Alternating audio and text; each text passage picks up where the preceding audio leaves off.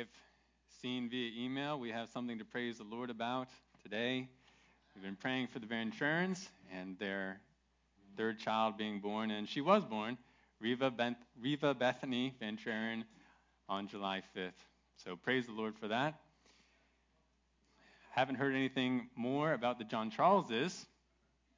Don't see Juwan here today, but we've been praying for them. Bonnie is past her due date, so we want to pray that that baby might be born soon, brought into the world, and there be rejoicing there. And let's, of course, remember our brothers and sisters who are sick. We were praising the Lord for the news about Randy. That would look like a pretty dire situation. Turned out to be something less serious, and he has a good prospect of recovery. But April is still in the hospital, and she has some important procedures that need to take place tomorrow morning. So let's remember her and Randy as they are recovering. Let's pray as we prepare to hear from the Word of God. Lord, we thank you for being a God who cares for your people. We are your people, God, just as we sang. You have made us sons and daughters. You've made us free, and we belong to you and to one another. Lord, we remember our brothers and sisters today. Thank you for your kindness in Riva's birth. Bless Naomi and Eric as they now raise 3, and let that be a joy. Help them through that process. Fill them with thankfulness every day. Pray that you provide for Bonnie and Juwan as they expect another child soon. Lord, I pray that you'd bring that to pass and provide for all that they need. Let there be joy in that. Thank you for the good news about Randy. Lord, bring him to recovery and encourage Evelyn, his wife. And for April, Lord, our dear sister, Lord, her body is very sick and she is very tired. Lord, encourage her spirit. Fill her with joy even as her body is weak. And God, I pray that you grant the doctors skill. Give your good provision tomorrow morning, Lord, as they look to do important procedures for her. As for us, God, here today, feed us. Feed us from your word and enable me to speak your word. And give us joy, Lord, as we put it into practice. In Jesus' name, amen. Well, considering our sermon series on the disciplines of grace, I was thinking more this past week about sports. I don't know how much of a sports fan you all are, but have you ever noticed that the most popular sports are all team sports? This is actually true both in America and around the world. Top 5 sports in America, according to what I could find out on the internet, they are American football, basketball, baseball, soccer, and ice hockey. And this is not too different for the world at large. In the world, the top 4 most popular sports are soccer, cricket, basketball, and field hockey. Now, all these sports are team sports. Now, individually played sports like golf or tennis, these are still pretty popular too around the world, and they are true displays of athleticism, skill, strategy. Yet there's something special about team sports, even sports with a large number of people on the teams, that has captured our nation's and even the world's attention. What is it about team sports that makes them so popular? I'm sure there are a number of reasons, but I would suggest that one central reason is that team sports feature a level of complexity that makes it more interesting both to play and to watch. And this complexity comes from the very fact that you're playing as a team and against a team. After all, successfully coordinating a whole team of more than 2 people is not easy. You must bring together athletes of different age, background, personality, giftedness, and teach them to work together as one to win.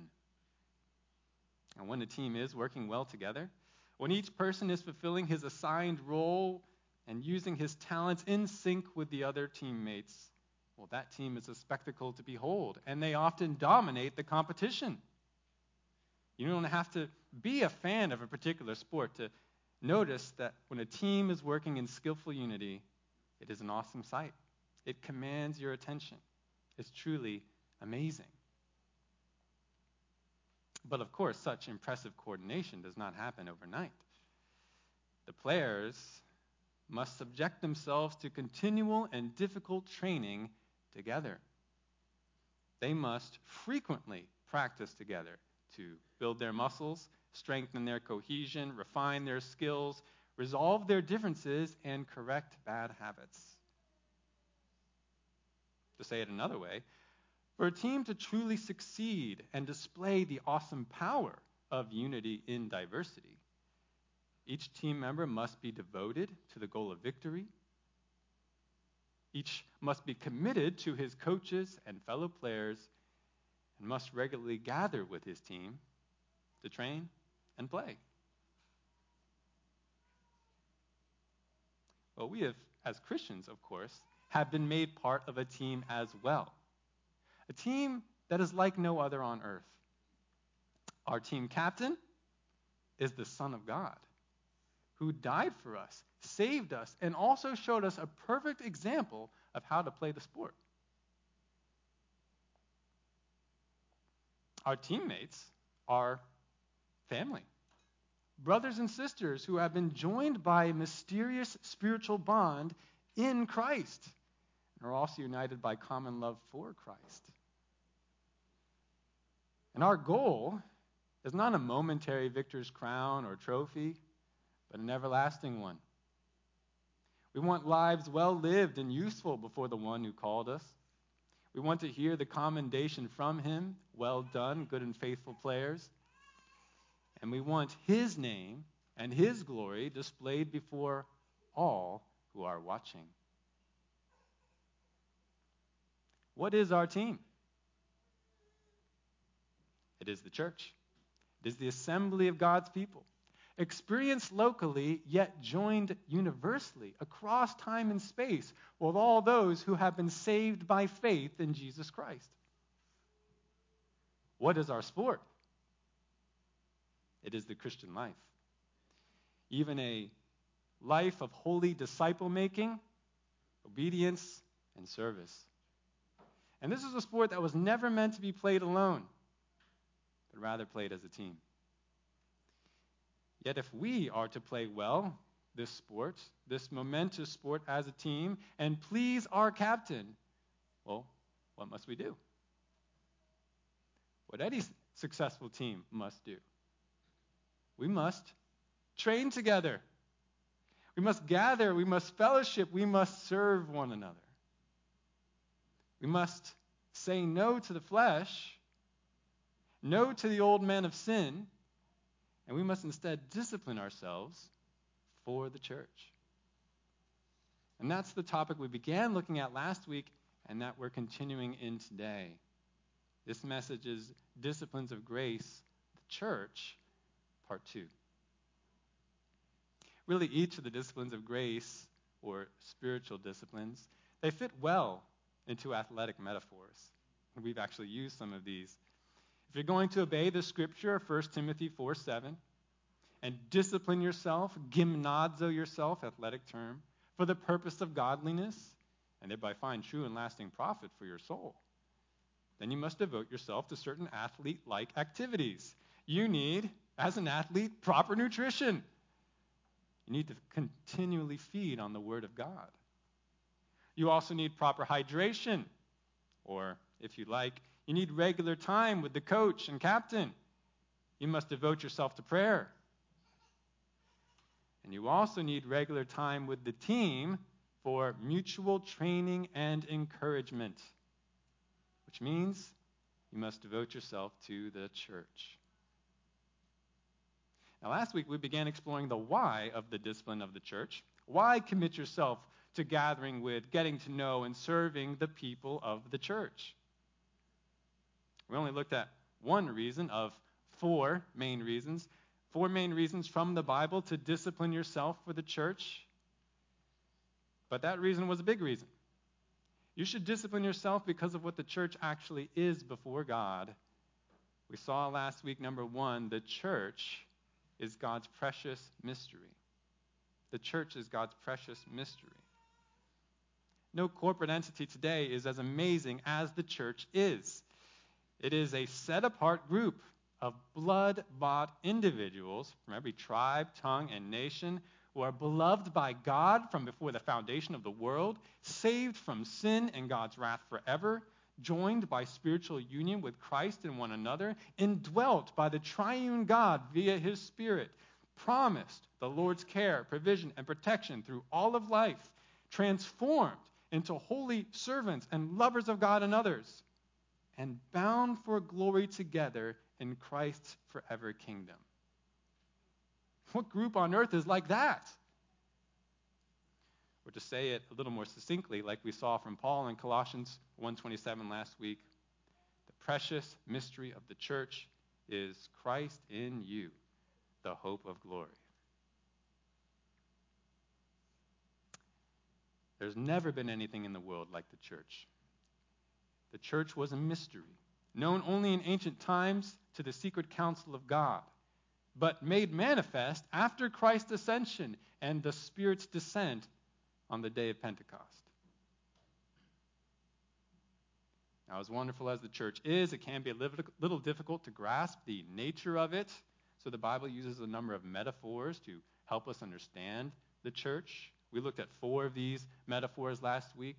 The church is God's family. We are sons and daughters of God and close family to one another. The church is Christ's body.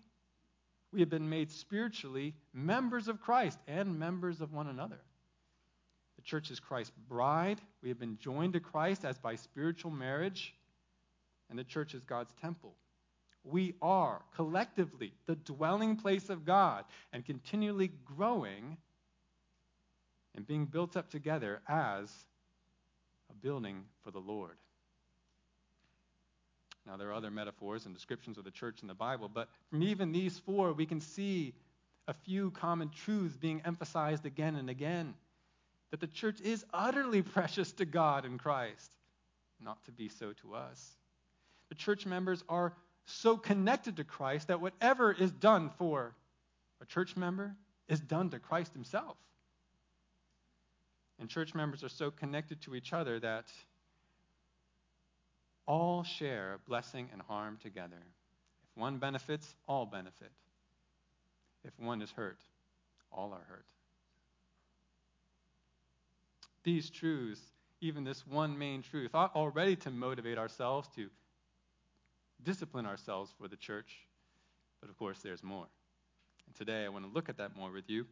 3 other of the 4 main reasons that you should discipline yourself for the church. What's the second main reason? Well, it's very straightforward. Number 2, the church is God's commanded commitment. The church is God's commanded commitment.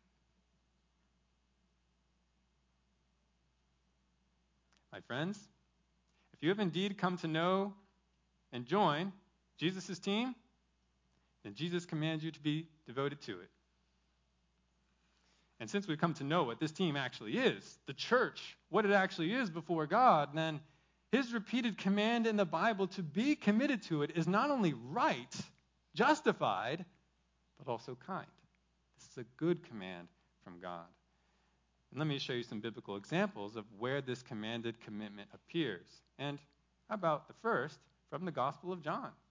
That central command given to Jesus' disciples in the book of John, even in John 13:34. John 13:34. You can just listen or you can turn there if you're fast. This is in the upper room, right in that last Passover meal. On the evening of his crucifixion, Jesus tells his disciples, John 13:34, "A new commandment I give to you, that you love one another, even as I have loved you, that you also love one another." Now, I think we often think of Jesus' command there, famous command, as only a general command to love people. But consider what the next verse says. John 13:35. John 13:35. "By this all men will know that you are my disciples if you have love for one another." It's true that Christians ought to love all people who are made in the image of God, just as Jesus does. Yet we Christians ought to have a special devotion and love to the brethren who are the church, just as Jesus does. We Christians ought to love each other the way that Jesus loves us. We ought to wash each other's feet. That actually happened earlier in John 13, just like Jesus did for his disciples. And we even ought to lay down our lives for one another, for our friends, just as Jesus did for his disciples. Say it more simply, the command to love one another, it finds its chief application in the church. So if you're going to obey this great commandment, you must commit yourself to the church. And what does it mean to love the people of the church? It doesn't mean merely to emote love, as if you're just going to feel fuzzy feelings now and then about the church, and that will fulfill this command. No, affection, true affection is important on the inside, but it should translate, if it really is true affection, into real action, to an outward expression of care to your brothers and sisters in the church. For you to love the people of the church, you have to spend time with them. You have to get to know them. You must speak sincere and gracious words to them. You must serve and, yes, even sacrifice yourselves for them. That's what it means to love the church. And are these not what Jesus did? And he said he left an example for us to follow.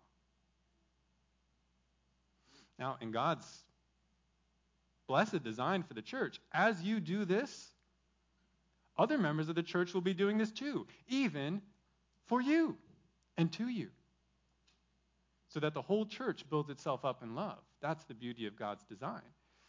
But regardless of when or how others do this in the church for you, you have your own commandment from Christ, to commit yourself in love to the church, to your brothers and sisters in the church. And the apostles only echo Jesus' direct teaching. Listen to a sampling of what 3 apostles wrote in the New Testament letters. We have Paul in Romans 12:10. We actually read this passage earlier. Romans 12:10. Be devoted to one another in brotherly love. Give preference to one another in honor. Or Paul again in Galatians 6:10. Galatians 6:10, Paul says, so then, while we have opportunity, let us do good to all people, and especially to those who are of the household of the faith, of the family of faith. The Apostle John in his letter, 1 John, he says this, 1 John 4:7, Beloved, let us love one another, for love is from God, and everyone who loves is born of God and knows God. And then in the same chapter, 1 John 4:20, Apostle John says further, if someone says, I love God, and hates his brother, he's a liar. For the one who does not love his brother whom he has seen cannot love God whom he has not seen. And then we have Peter, the Apostle Peter. In 1 Peter, he says this, 1 Peter 1:22, since you have in obedience to the truth purified your souls for a sincere love of the brethren, fervently love one another from the heart. And then later on in the same letter, 1 Peter 4:8-10, Peter adds, above all, keep fervent in your love for one another, because love covers a multitude of sins. Be hospitable to one another without complaint. As each one has received a special gift, employ it in serving one another as good stewards of the manifold grace of God. Now, just from that sampling, my brethren, ask yourselves, can you fulfill these commands without a real commitment to God's church? How are you going to fervently love your brothers and sisters if you don't gather with them, if you hardly ever talk with them or get to know them, and if you don't use your special God-given gifts to serve them? So that's why I say, the church, the discipline of the church, is a commanded commitment from God. It's as basic as the commandment to love one another. And let's look at one more passage to solidify this point. Please, you can all turn to this one, Hebrews chapter 10. Hebrews 10, verses 23 and 25. If you're using our Bibles provided here, that's page 1203. Pew Bible page 1203. Looking at this section of Hebrews, and understand the historical context of the book of Hebrews, because it helps you appreciate what is said in it. As a background to the book of Hebrews, you should know that Jewish believers are facing persecution for being Christians. And they feel a temptation to withdraw from Christ and go back to Judaism. Withdraw from Christ, withdraw from his church, and go back to Judaism. They feel pressure to soften or abandon the claims of Christianity, especially that Jesus is God. And they also feel pressure to stop gathering with Christians or even associating with them at all. And they perhaps claim that this will only be a temporary measure until the danger of persecution has passed. I'll come back to Christ, I'll come back to church later on. This is a temporary thing. But the author of Hebrews repeatedly exhorts his readers not to withdraw, but to persevere. Christ and his salvation are too great to be deserted, the author of Hebrews says, even temporarily. And rather than withdrawing from Christ in the face of suffering, believers must actually draw nearer to Christ and persevere together by faith in him. And now look now in our passage, the exhortation of Hebrews 10:23-25, how the author identifies the gathered assembly's key role in this common Christian perseverance. So now we'll read it. Hebrews 10:23 and 25. Let us hold fast the confession of our hope without wavering, for he who promised is faithful. And let us consider how to stimulate one another to love and good deeds, not forsaking our own assembling together, as is the habit of some, but encouraging one another, and all the more as you see the day drawing near. You know, there are some professing Christians today who, in some ways, want to be like the Hebrews were tempted to be. They want to withdraw from church. They want to withdraw from its people, from its worship, from its ministries. Not permanently, necessarily, but for a time, temporarily. And they have different excuses. I'm really busy. I've got a lot going on right now. This work is critical, and I need to focus. Don't have time for church. Oh, I'm really suffering. God has just brought some really great hardships in my life right now. It's just so painful. I can't do church right now. Or, it's not safe. It's not safe to gather for church. There's a war going on. There's government persecution hanging over us. There's COVID. I can't be with you. I can't be with you all until the danger has passed. Brethren, do you see how this thinking goes directly against the command and exhortation of this passage? To persevere in holy faith and hope in Christ, we must hold fast our confession together. We must consider how to stimulate one another to love and good deeds and to excel still more in that.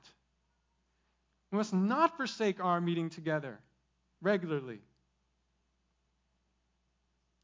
Rather, in the face of new dangers and sufferings, we actually ought to gather together more because we need it extra. We need to encourage one another and direct one another to look towards the day in which Christ is coming back and he will bring ultimate deliverance.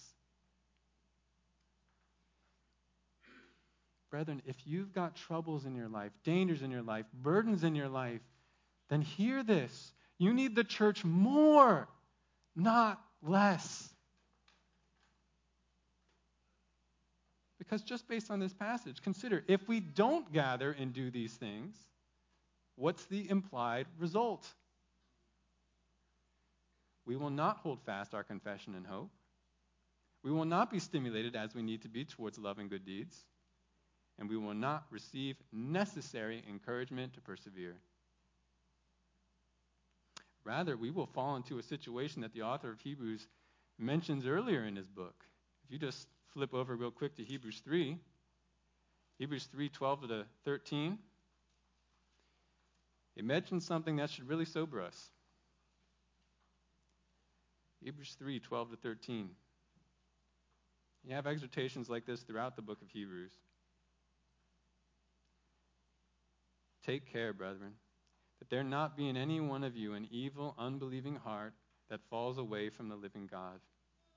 But encourage one another day after day, as long as it is still called today, so that none of you will be hardened by the deceitfulness of sin.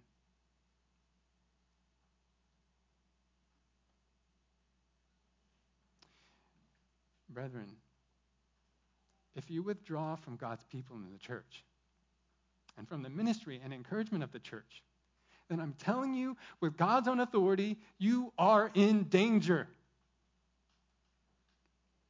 Because on your own, you are much more spiritually vulnerable.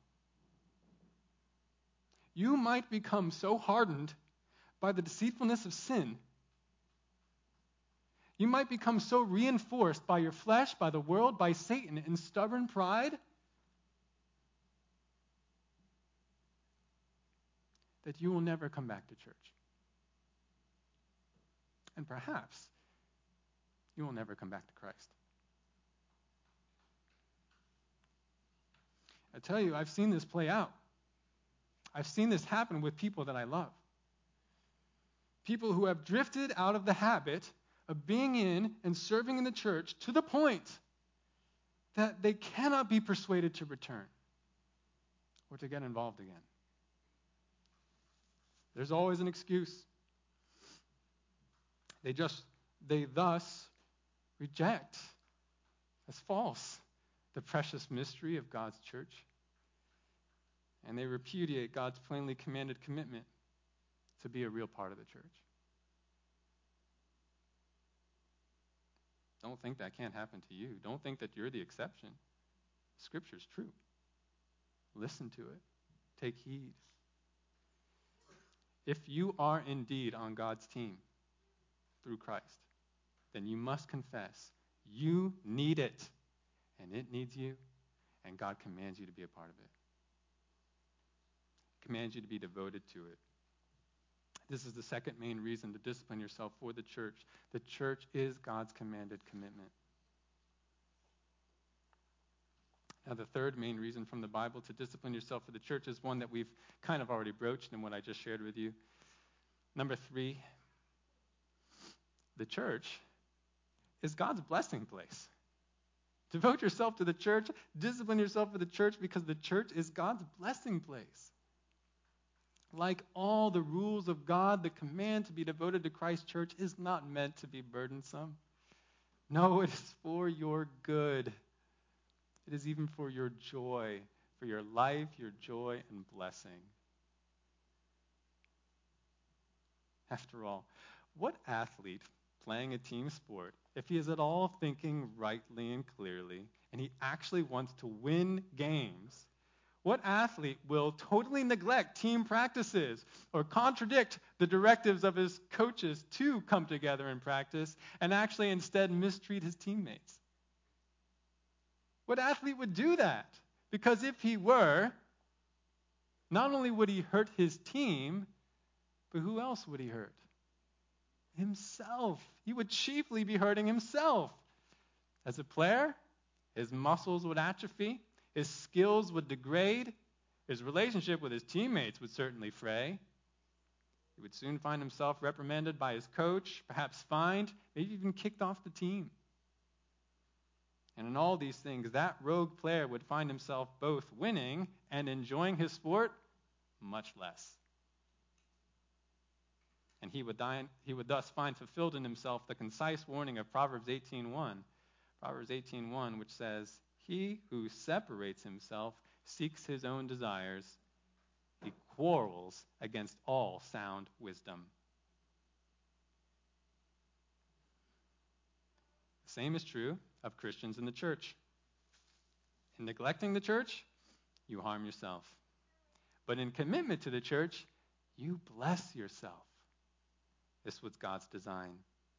We've already seen one example of this, of course, from Hebrews 3 and Hebrews 10. In devotion to the church, you will find encouragement to persevere, to excel still more in love and good deeds for Christ. Do you need encouragement? Do you want encouragement? God says you're going to find it in the church. You will also find protection from the deceitfulness of sin and the hard-to-spot lies of false teaching. You'll also be moved to hold more firmly to Christ and find unshakable joy in him. Yes, all this comes through the church. Let me show you another passage that declares that same truth. You can turn there as well. Ephesians 4. Ephesians 4, verses 14 to 16. And on the Pew Bibles, that's 1171. 1171 in the Pew Bibles, Ephesians 4, 14 to 16. This is part of the application section of Ephesians. Ephesians 1 to 3, doctrine. Ephesians 4 to 6, application. This is right in the beginning of that section. And one of the first things that Paul talks about in terms of, all right, you've been saved. How should you now live? One of the first things he talks about is the need to gather as a church, to serve one another, and exercise different gifts from Christ in loving unity. Paul then describes what the result of obedience to this directive will be. When you gather, when you come together as one, when everybody serves with their different gifts, equipped to serve even by teachers in the church, what's the result? Well, Ephesians 4, 14 to 16. As a result, we are no longer to be children, tossed here and there by waves and carried about by every wind of doctrine, by the trickery of men, by craftiness and deceitful scheming. But speaking the truth in love, we are to grow up in all aspects into him who is the head, even Christ, from whom the whole body, being fitted and held together by what every joint supplies, according to the proper working of each individual part, causes the growth of the body for the building up of itself in love. So what are the results of complying with God's design for the church? Everyone serving everyone else according to their gifts. Well, verse 14, it's no longer being caught and led astray by false teaching. Verse 15, growing up even more into all aspects of Christ. And verse 16, every member of the body continuing to build up one another in love. Now, do you want to be built up in love? Does that sound like a good thing to you? Do you want to experience these blessed outcomes? If you answer no, you have to question your sanity, because who wouldn't? Well, God says, these comes by your and my devoting ourselves to one another in the church. Want to be blessed? Discipline yourself for church. And this is just like what we learned last month from Psalm 133, isn't it? Do you remember that? Psalm 133. I'll reread that short psalm to you. You don't have to turn there. Just 3 verses. Psalm 133, a song of ascents of David. He writes, "Behold, how good and how pleasant it is for brothers to dwell together in unity. It is like the precious oil upon the head, coming down upon the beard, even Aaron's beard, coming down upon the edges of his robes. It's like the dew of Hermon, coming down upon the mountains of Zion. For there the Lord, that is Yahweh, commanded the blessing, life forever." I won't try to re-exegete that psalm for you. You can find the recording of that online. That's July 10th. But here again, David's fundamental declaration in that psalm. There's something so good, so pleasant, so enjoyable about dwelling together with God's people in unity. It's like, David compares it, it's like a holy commissioning with sacred and aromatic anointing oil. It's also like supernatural refreshment coming down from above and revitalizing a parched land. It's like a gentle rain. And this makes sense because, as the psalmist declares, wherever the God of life and blessing dwells, well, that's where you're going to find life and blessing. That's where his people will find life and blessing. And at that time, that dwelling place was Jerusalem. But where is the dwelling place of God today? Where is the temple? It's in the church. We are the temple of God. We are the dwelling place of God. So life and blessing are to be found here.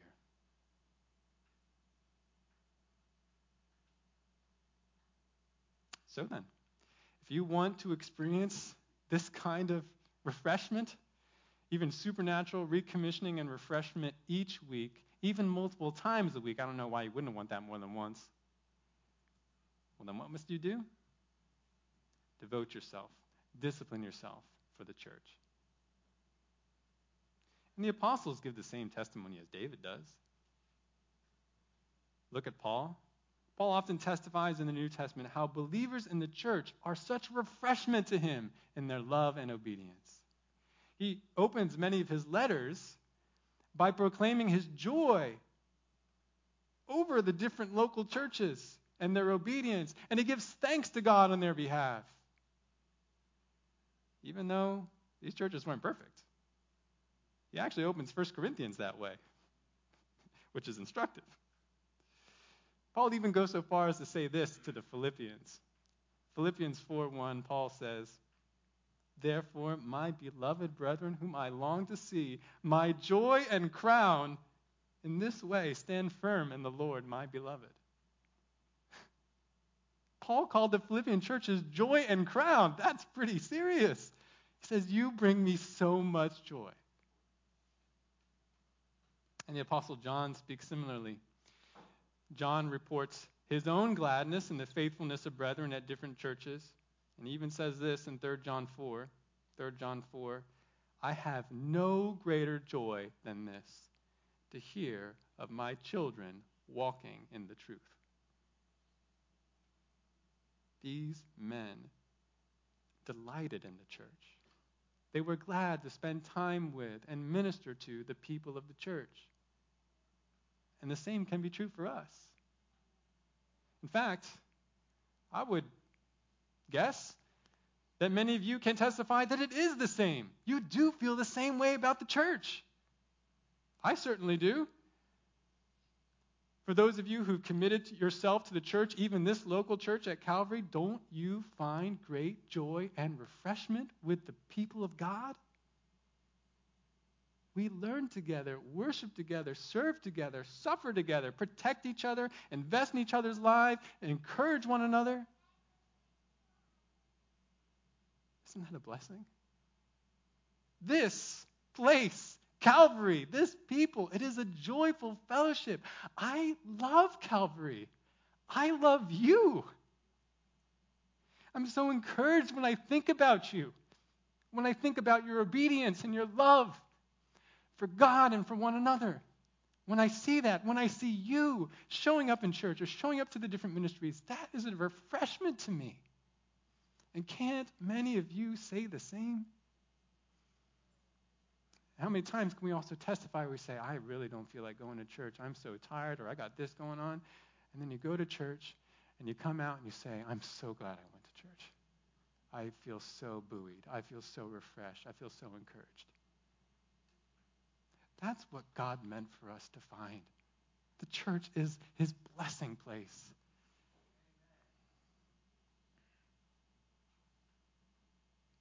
Now, of course, I have to say,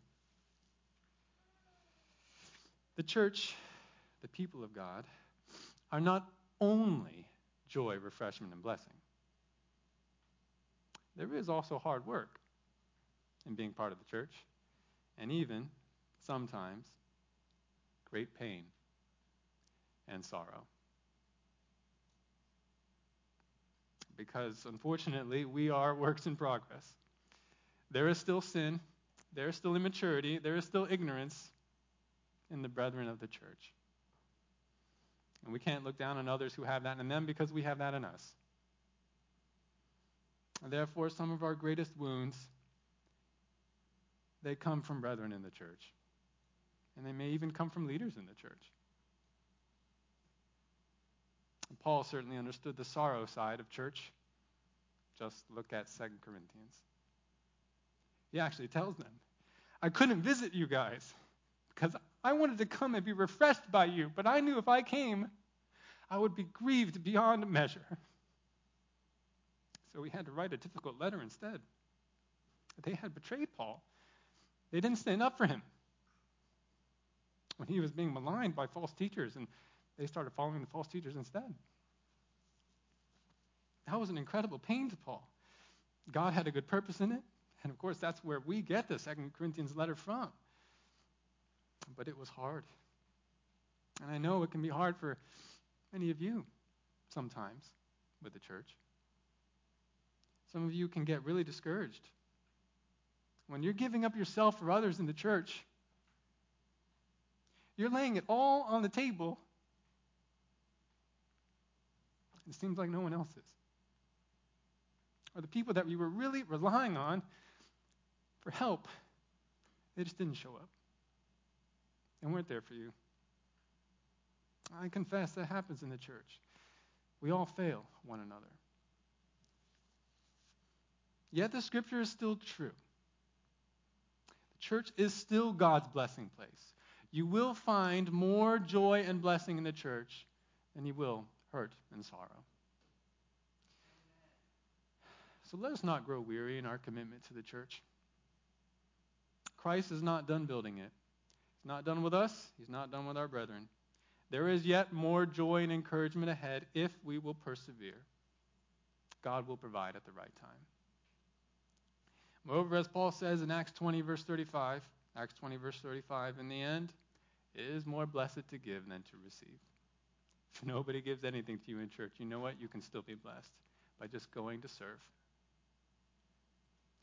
And finally, we know that all our love and suffering service poured out on behalf of Christ's church, his body, his bride, his temple, his family, it will find a lasting reward at the judgment seat of Christ. Because he says, I take note of it. Whatever you did for them, even the least of them, you've done to me. Enter into the joy of your master. Our painful work is not in vain in the Lord. The assembly of God's people then will not only see blessing on earth as they commit themselves to one another, but also forever in God's kingdom. So we've seen the church is God's precious mystery. It is his commanded commitment. It is his blessing place. But the final main reason from the Bible to discipline yourself from the church is number 4. The church is God's cosmic witness. The church is God's cosmic witness.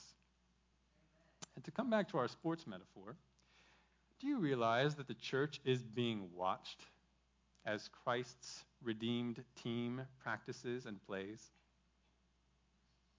It's like we've all been gathered into a grand stadium, and there are spectators all around. Now, these spectators are not members of the church, or at least they shouldn't be. Rather, the ones watching are the people of the world and the spirit beings that fill the universe. Therefore, understand that the way you regard Christ's people, the church, has cosmic implications. And being a faithful witness of the glory of God in the church is going to require discipline. Let me show you some places where this truth about the church as God's cosmic witness shows up in the scripture.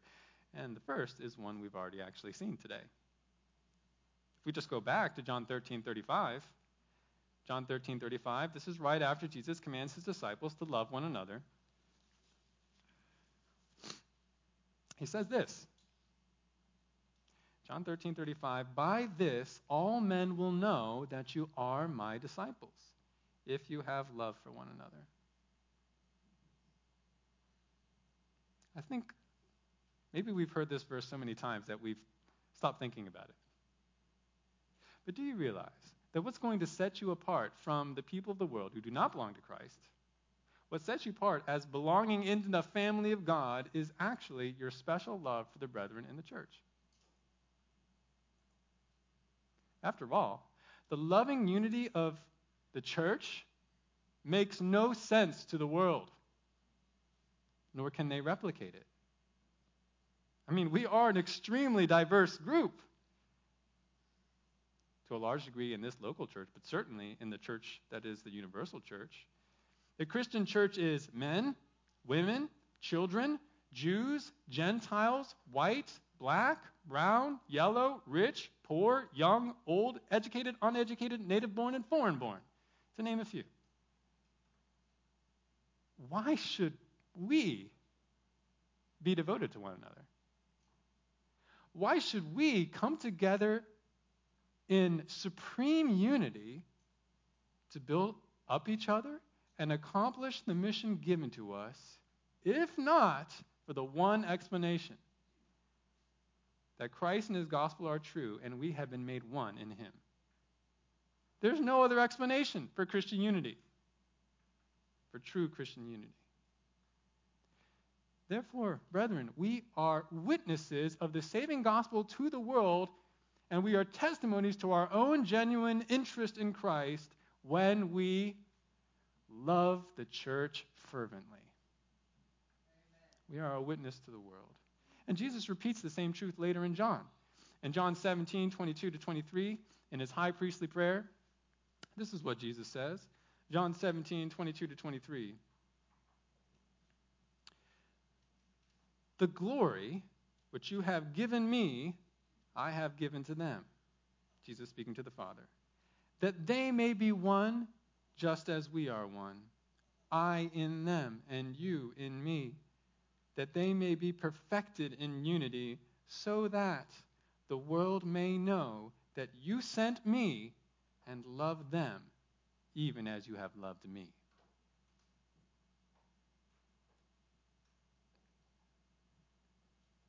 You see, the commandment and blessing of the church, they're not really take it or leave it options for Christians. They'll be like, oh, he's a Christian who's part of the church and I'm a Christian who's just on my own. No, this is not a take it or leave it option. This is too important. Jesus desires that we Christians would be perfected in unity. That we would have a unity that reflects the unity of the triune God in itself. Now, there's a unity. He says the church should reflect that. He also indicates here that when we live in such a united way with one another, what will the world know? That the Father indeed sent the Son. And that the Father indeed loves Jesus' disciples like his own Son.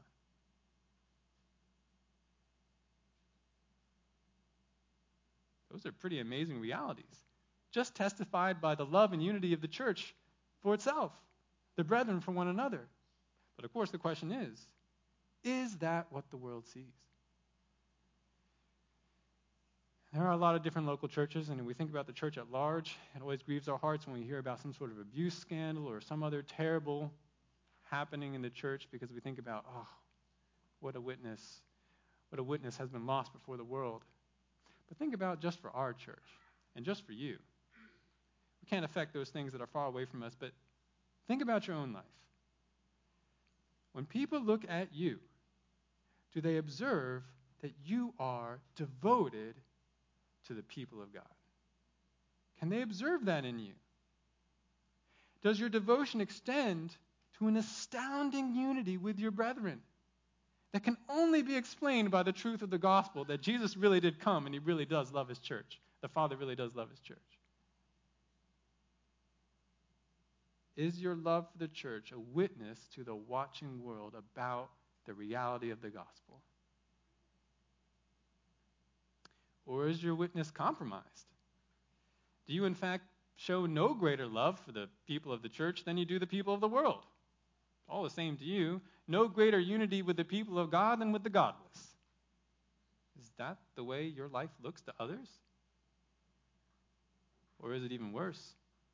Do you actually contradict the purpose of God by preferring the people of the world to the people of the church? You'd rather spend time with those who do not know God because you're sick of the people of God. In your view, they're just judgmental hypocrites. You much prefer the accepting and non-judgmental worldlings.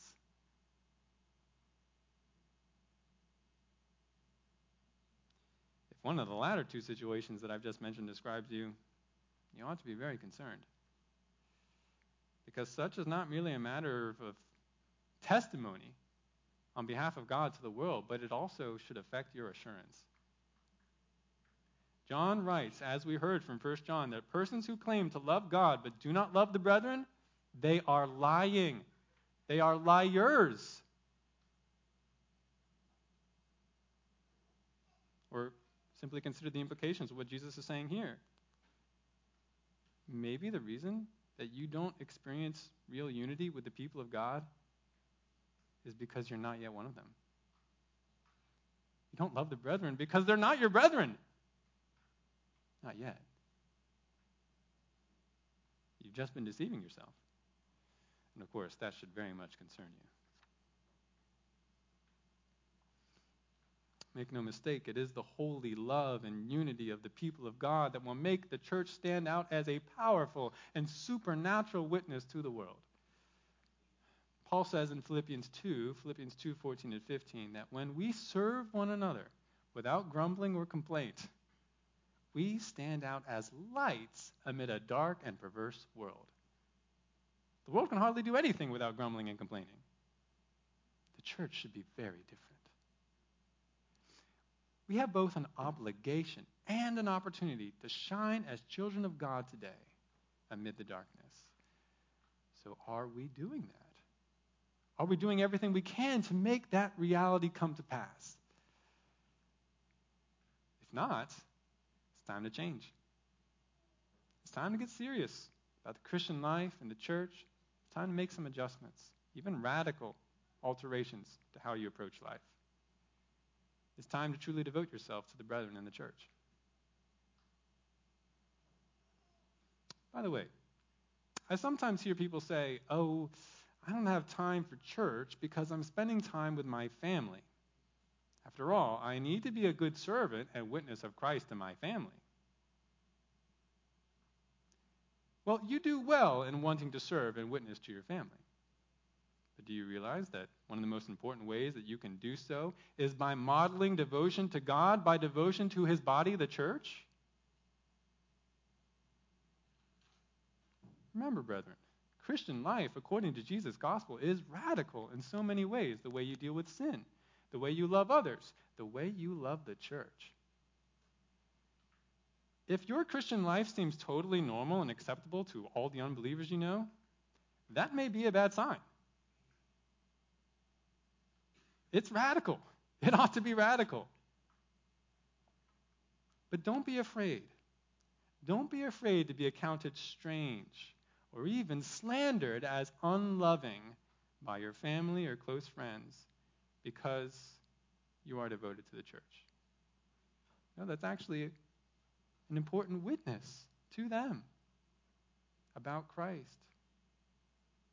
Show them that you do prioritize the church in your life or show them that it's precious to you because it's precious to God. Paul wasn't afraid of that. You remember we saw last week, he says, I'm glad to suffer the blows that come with serving the church because I do it for Christ. Jesus, of course, wasn't afraid of that either. He went to the cross for the church. He was regarded as an evildoer. He was put to death as an evildoer because he loved the church. He was glad. For the joy set before him, he did all this. Now, of course, in giving you that exhortation, I'm not actually telling you to be unloving to your family. They're just basic ways you can show love. I'm not telling you to neglect clear responsibilities to your family. The Bible doesn't command that either. Rather, the opposite. You need to be responsible. But remember, you have a new family that's actually even more important, according to the gospel. And Jesus says that those who love physical family more than him are not worthy of him. You love your family best when you love God and even his church first. Let us, therefore, be witnesses to the world of Christ through our love for one another in the church. And not just witnesses to the world, but also to angelic powers. You say, what are you talking about? Well, let me show you. Listen to what Paul says in Ephesians 3. Ephesians 3, verses 8 to 10. in explaining a little aside about why he's not doing something weird by preaching the gospel to the Gentiles, Paul mentions this. Ephesians 3:8-10. To me, the very least of all saints, this grace was given, to preach to the Gentiles the unfathomable riches of Christ, and to bring to light what is the administration of the mystery which has for ages been hidden in God who created all things, so that the manifold wisdom of God might now be made known through the church to the rulers and the authorities in the heavenly places. Now here we go again with Paul talking about what a privilege it is to preach the gospel and serve the church. Gotta love him. But notice the specific reasoning he gives in verses 9-10 as to why. Paul says that he wants to bring to light God's previously concealed but altogether glorious design for the church that consists of both Jew and Gentile. So that, and this is verse 10, God's abounding wisdom might be made known through the church to the rulers, to the powers and potentates in the heavenly places, or more literally, in the heavenlies. Location that is beyond this earth. Now, who are these rulers? Who are these potentates in the heavenlies? Are they men? No. They're spirit beings. They're angels, both good and evil. And we can conclude that because of the way that Paul uses those same terms in Ephesians 1:21 and Ephesians 6:12. We don't war against flesh and blood, right? He says, but against the rulers. Same word, same description. He's talking about spirit beings. And that's what he's talking about here. Angels and demons are also watching the mystery of God's redeemed church unfold. And as the church embraces what God called the church to be, what will be the reaction from these spirit beings? Well, the good angels will give God glory for his manifest wisdom. And evil angels will be confounded in all their efforts to oppose God. And in a way, give God glory too. You see then, what God is doing ultimately in the church goes beyond any of us individual persons here in East Millstone, New Jersey today. The church is a manifestation of the glorious wisdom of God that will resound forever.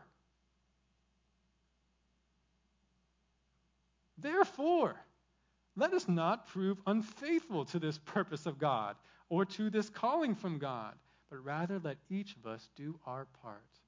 We do want to see God's wisdom proclaimed and glorified forever. So let us be the church as he's designed us to be. Let us discipline ourselves for devotion to God via his church. And then see one day brought to pass what Paul mentions just a little bit further down in Ephesians 3 verses 20-21. Ephesians 3:20. Now to him who is able to do far more abundantly beyond all that we ask or think, according to the power that works within us. To him be the glory in the church and in Christ Jesus to all generations forever and ever. Amen.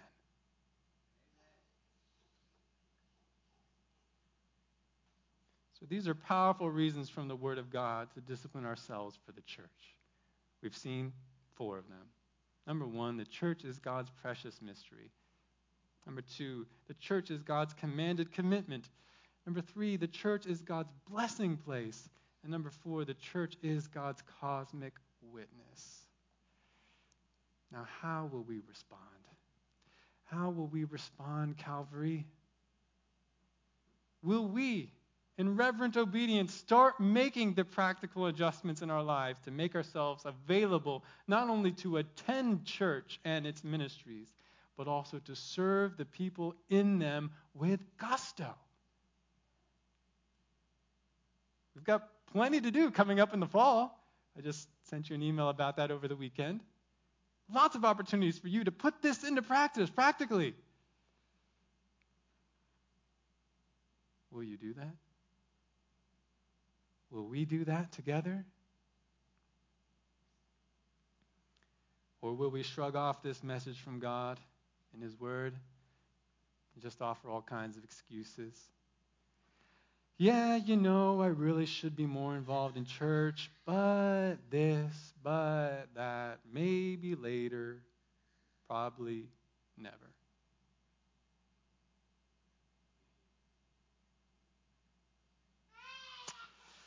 Oh, brethren, when will we see? When will we see that the church is where the real action is happening with God's dealings in the world today? This place, this people, this gathering, this is where the magic is happening, so to speak. This is where the God's glory is being put on display. So if you want to be involved in something big, something precious, something that's going to matter eternally, and that will have an eternal reward in it for you, then go all in on the church. As Greg preached not too long ago, let zeal for the house of God eat you up. Bend your whole life towards the church. Make it top priority instead of something you just try and fit in after all your other interests and concerns have been met. Be like an athlete who dedicates his whole self to his team and to him who made him a part of it, and who does everything he can so that the team may play well and win. After all, if you have been mercifully saved, if you, even you, with all your sin and all your foolishness, and I'm thinking about myself too, if in all that Jesus saved you by faith and repentance and regenerated you by His Spirit and adopted you, the Father adopted you, and made you a part of His team, such is the only reasonable response. He is worthy of you disciplining yourself for church. So let's do it. Come practice with the team. Come love the church. Get to know it. Build it up. Be built up by it. So that as we take the field to play before a watching world and universe, it will not bring shame to the name of Jesus, but we will manifest His glorious wisdom instead. Amen. Let's pray.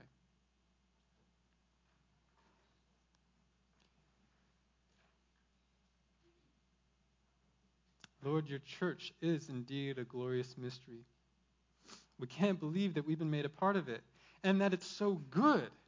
Lord, you command us to commit ourselves to the church, and yet what a gracious command, because here we find blessing. Here we are part of something that is truly momentous, something that will give glory to you forever. So God, whatever is hindering us in our minds or in our lives, help us to get radical, just as you called us to be when you made us disciples, so that we can truly benefit, so that we can truly take part, so that we can build up, love our brothers and sisters here.